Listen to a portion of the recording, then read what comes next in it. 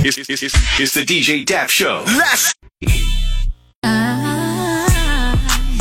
Blaze the 102.3 Tallahassee Hip Hop and R&B station, home of the Steve Harvey Morning Show, Tiger Pop Smoke, Janae Aiko with Sunshine, right here on Blaze 102.3. Their homecoming station is getting closer and closer, man, closer and closer to homecoming. What you doing for homecoming?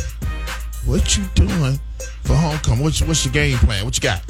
What you got going on? Kanye West finding himself in more and more situations because of, some of his remarks recently. George Floyd's family files lawsuit against Kanye West for defamation. The family of George Floyd is preparing a $250 million lawsuit against Kanye West after comment Ye made about George's death during a podcast appearance. During the podcast, Kanye made the claim that George died from fentanyl. He said, I watched George Floyd documentary that Candace Owens put out. They hit him with the fentanyl. If you look, the guy's knee wasn't even on his neck like that.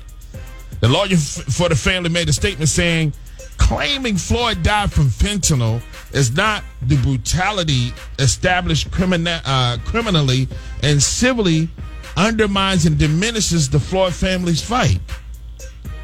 The family is $250 million in damages. That's what they are suing for. And they're saying, Kanye has a chance to benefit from this, for making those types of statements for publicity to benefit himself from the publicity from it. And that's what he was trying to do, and defaming them in the process.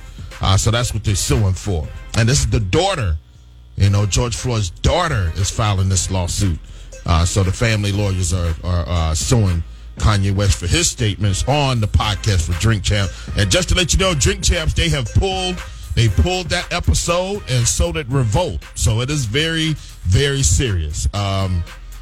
Just sometimes he just goes too far. We all saw the George Floyd incident, bro. How you gonna try to now you gonna tell us, just like some other folks, that we didn't see what we saw?